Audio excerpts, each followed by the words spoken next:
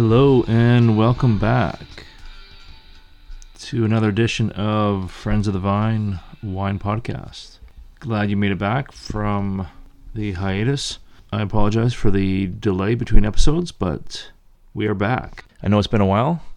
Work and all the other things we have in our lives that take us away from the fun stuff. But we are back, episode 6, with Rajat Par.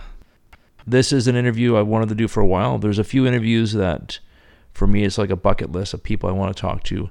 And I've got a few lined up over the next few episodes that I'm really hoping to be able to get completed.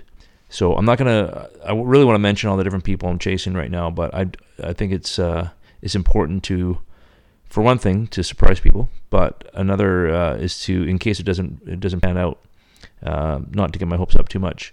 But these are people that, for me, are an influence.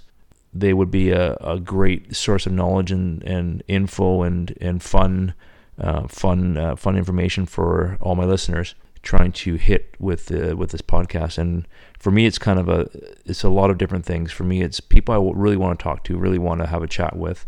And I don't consider these interviews. I don't consider these. It's a fun chat. People I'm influenced by and interested in and want to have these recordings with. With all these things in mind, let's get right into this episode. He is a sommelier. He's an author. He is a winemaker. He runs several wine labels. What am I missing? He pretty much does it all. He also is recently going to be putting out a book in the fall, in October. He had another book that came out a few years ago as well. It was called The Secrets of Sommeliers. We kind of touch on that a little bit in the interview. We touch on some of his wine labels. So he's a winemaker. He was featured in the first 2 Somm films as well. And I talked to him about Somm 3 that's coming out, his involvement with that. And his new book. His new book is called The Sommelier's Atlas of Taste. To me, it looks like an absolute fascinating book. Could be, you kind of consider it like a coffee table book, but it's going to be full of so much information. It's basically going to describe all the different wines of Europe, region by region, how they should taste, what you should be expecting out of these wines. Aspiring sommeliers, wine aficionados, wine enthusiasts, anyone looking to improve blind tasting skills for wine, just wanting to know what they should expect out of a wine. It's all in that book. It should be great. So we touch on that in the interview. And he is the wine director of Michael Mina Group. So he is a great base of knowledge. And his specific region that he is a big fan of, or the biggest fan of, is Burgundy, which for me is my favorite region as well. And that will be our word that we need for the giveaway. The word will be Burgundy. So for those of you who are listening in, wanting to take part in the wine giveaway that I have, the contest word will be Burgundy. The email address that you need to send that word to, along with your information, friendsofthevinepodcast@gmail.com. What I need you to do is send me that word and your name.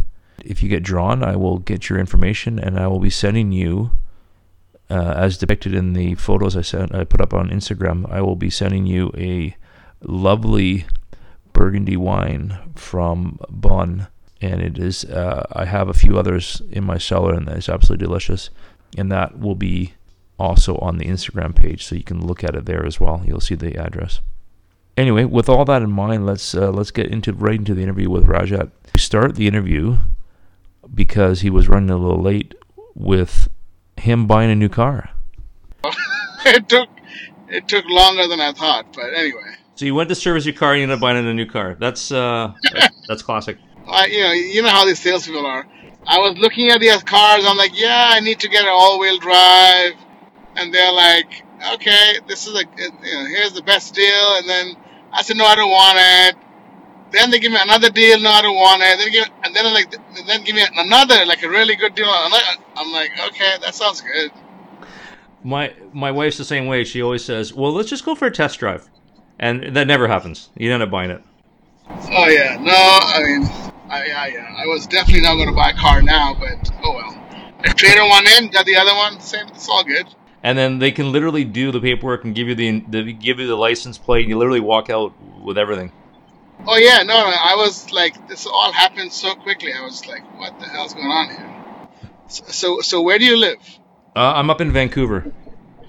Vancouver. Okay. Have you done much of the Okanagan at all, or no? I have never done the Okanagan actually. It's similar to Washington and lots of like Merlot and Syrah and Pinot and Chardonnay and all the same kind of West Coast stuff. Yeah. It's pretty similar to Washington State. Same geography, same weather, same, you know what I mean? Very similar in in landscape. Yeah. Brian and I had a good chat a few months ago, and he kind of went through his story a little bit and how he kind of got into wine and stuff. You know what I mean? And it was pretty intriguing. For sure.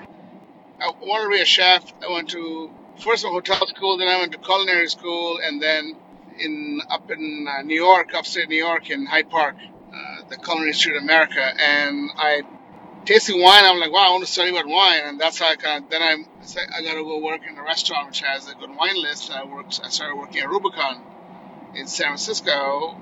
Yeah, just started working under Larry Stone and just tasting and reading and traveling. Yeah, that's how it all happened. How did your love of Burgundy, like how did that kind of start? When I went to work at Rubicon, the wine list was, focused on mostly American wines, but they had a really amazing Burgundy and Bordeaux and Rhone list, but mostly Burgundy and Rhone. And I just tasted, some bunch of old DRCs and old Jaillet, and I was like, wow, this is crazy. And I was lucky to drink a lot of Jaillet and DRC between 97 and 99. I was like, this is the place. And I went to Burgundy for the first time. Even before I was trained to be a sommelier, I went to Burgundy on my mistake. It just happened that way. Some people, like Brian mentioned about having kind of small epiphanies along his route of passion. You know what I mean? Was that like for you, like every time you taste something new or something that you really enjoyed, it was kind of like a small epiphany moment? You know what I mean? Yeah, my epiphany was just one wine. And I have epiphanies all the time, but that specific wine, that epiphany wine was 86 Raveneau Le Clos, and this was in December of 96. And it was a 10-year-old wine, and I just couldn't believe the intensity, the complexity, the vibrancy, and so that was my epiphany wine back then. And I was like, wow, I want to learn all there is about Burgundy, and it started right there. I had the pleasure of going to Burgundy in like 2011 and went through like Meursault and like Beaune and Pommard and all that kind of area. Mm-hmm. And that for me was like, I went to Chateau Meursault and in Beaune there, and that for me was like drinking good Burgundy. For me, that was kind of woke me up. You know what I mean? Oh yeah. That stuff gets you. You can't stop once you. Unfortunately, now it's tough to drink because it's so expensive. But yeah, it used to be a normal wine, everyday wine, and now it's not. So there you have it. Do you think? Because I know Beaujolais now. It's still inexpensive enough to. Do you think that'll be the next kind of wine that becomes one that'll be a little bit harder to get or be more expensive? I'm not sure if it will, because Beaujolais is,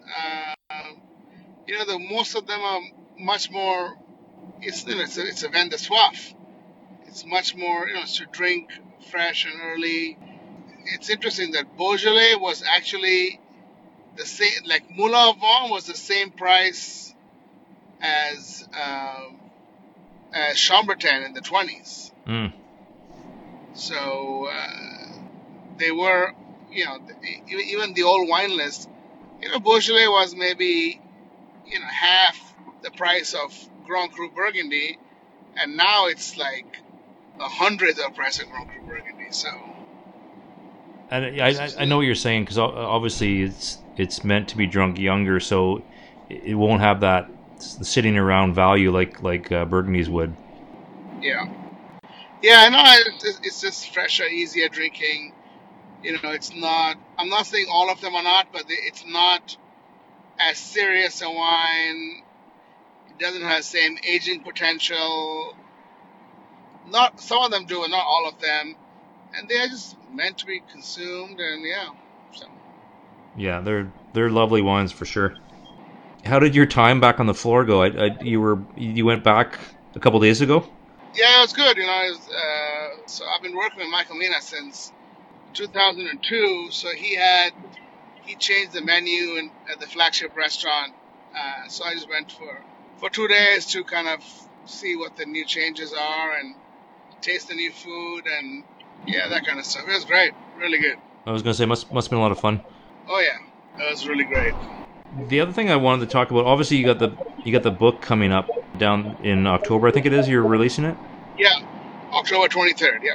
Nice. And that's how many years has that been kind of in production or in the works? You know what I mean? I guess between research and anything else, like 5+ years. Your first book was amazing, by the way. I should mention. Oh, thank you very much. Yeah, that was the easier and it was easy and fun. This one was a lot of work. This one was some of the most exhausting things we've ever done in our lives. It seems like you go into a lot of technical details of. Yeah, that too. But it's just the travel. We went to every significant vineyard in Europe. Fun but exhausting, I guess, at the same time. Yeah, no, it was great. It was great experience, but it's like a book you read once in your life and you're done. At least you can kind of say, I've been there. I've been everywhere. You know what I mean? I know I've been to all the regions. I can talk from firsthand experience. I've been to them all. Yeah, pretty much. It's always another place to go, You know, for sure. The other question I had was I was just reading that article about terroirs and stuff with Jancis Robinson. Oh yeah. That's an interesting article because, like I was saying about BC wine, we kind of have the same problem that you could say like Washington and Oregon and stuff have with appellations or lack of appellations and lack of direction in that sense. You know what I mean? Yeah, of course. Honestly, it's for most New World regions, it's not easy.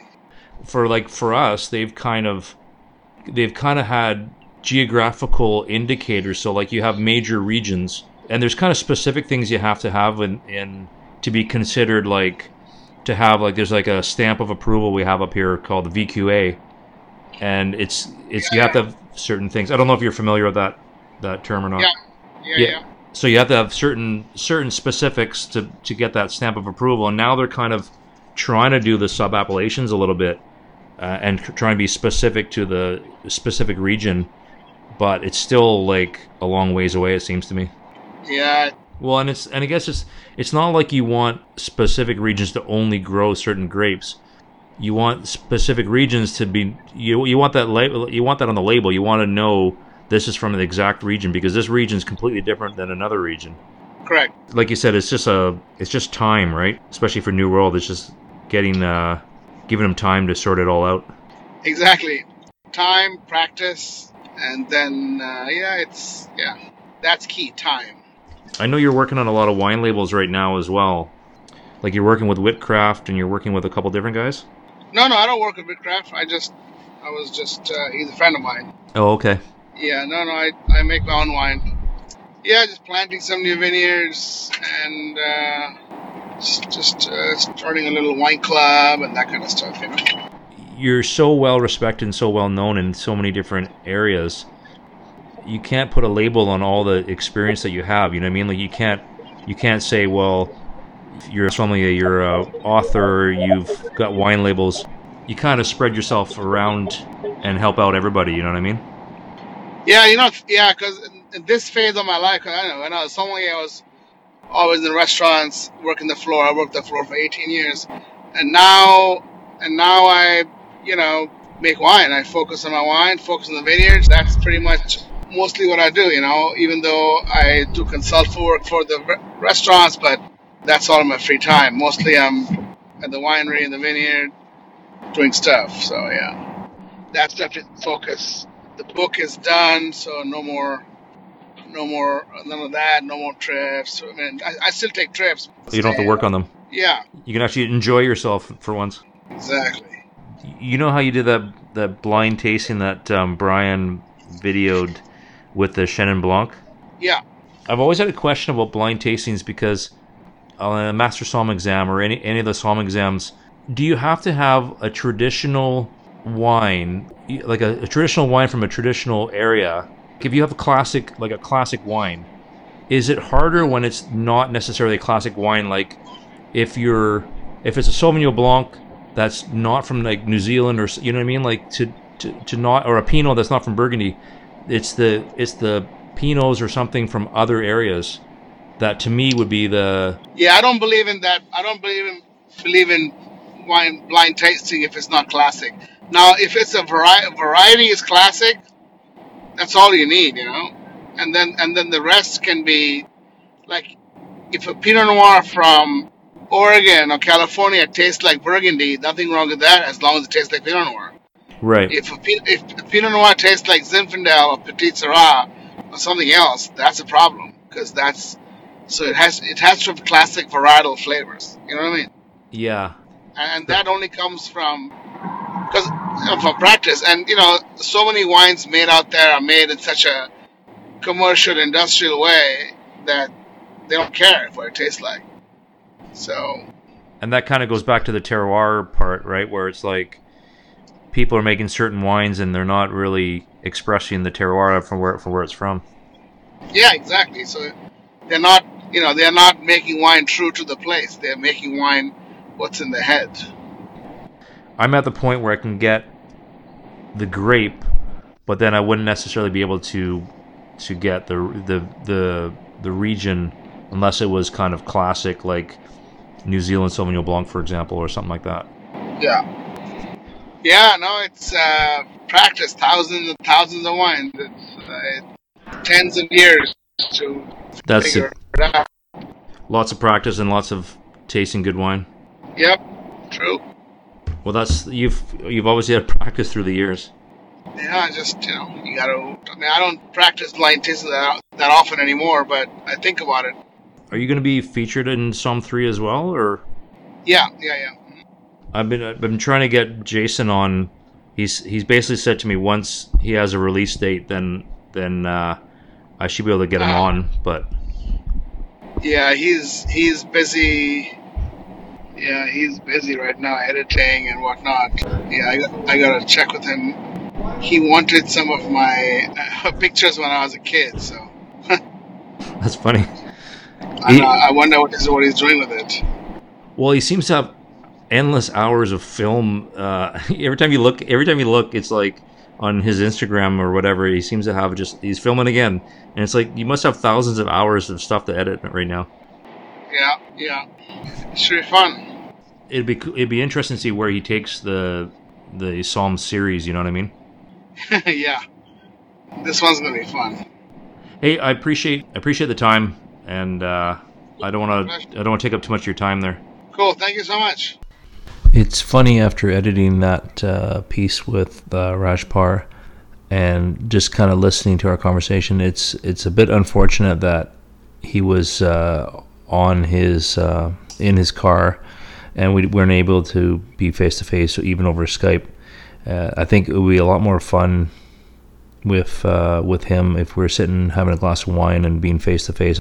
Some interesting things talking about blind tastings, only doing classic varietals, so you have a classic specific taste.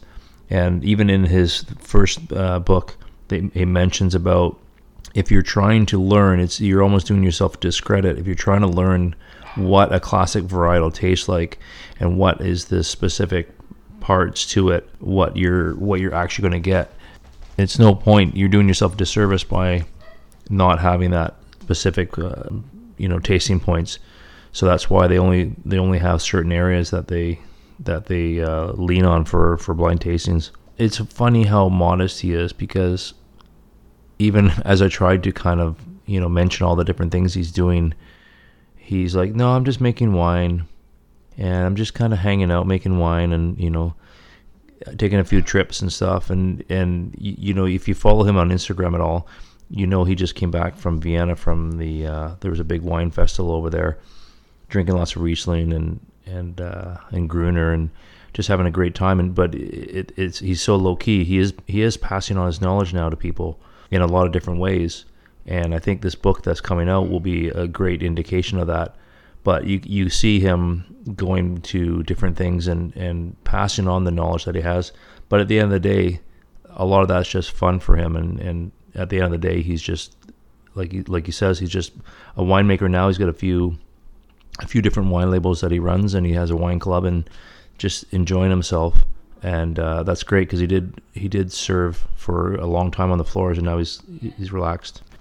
I think we'll leave it there for now. So before I leave you, just wanted to mention again that the secret word for the giveaway is Burgundy, and the email address that you need to send that word to and your information is friendsofthevine@gmail.com.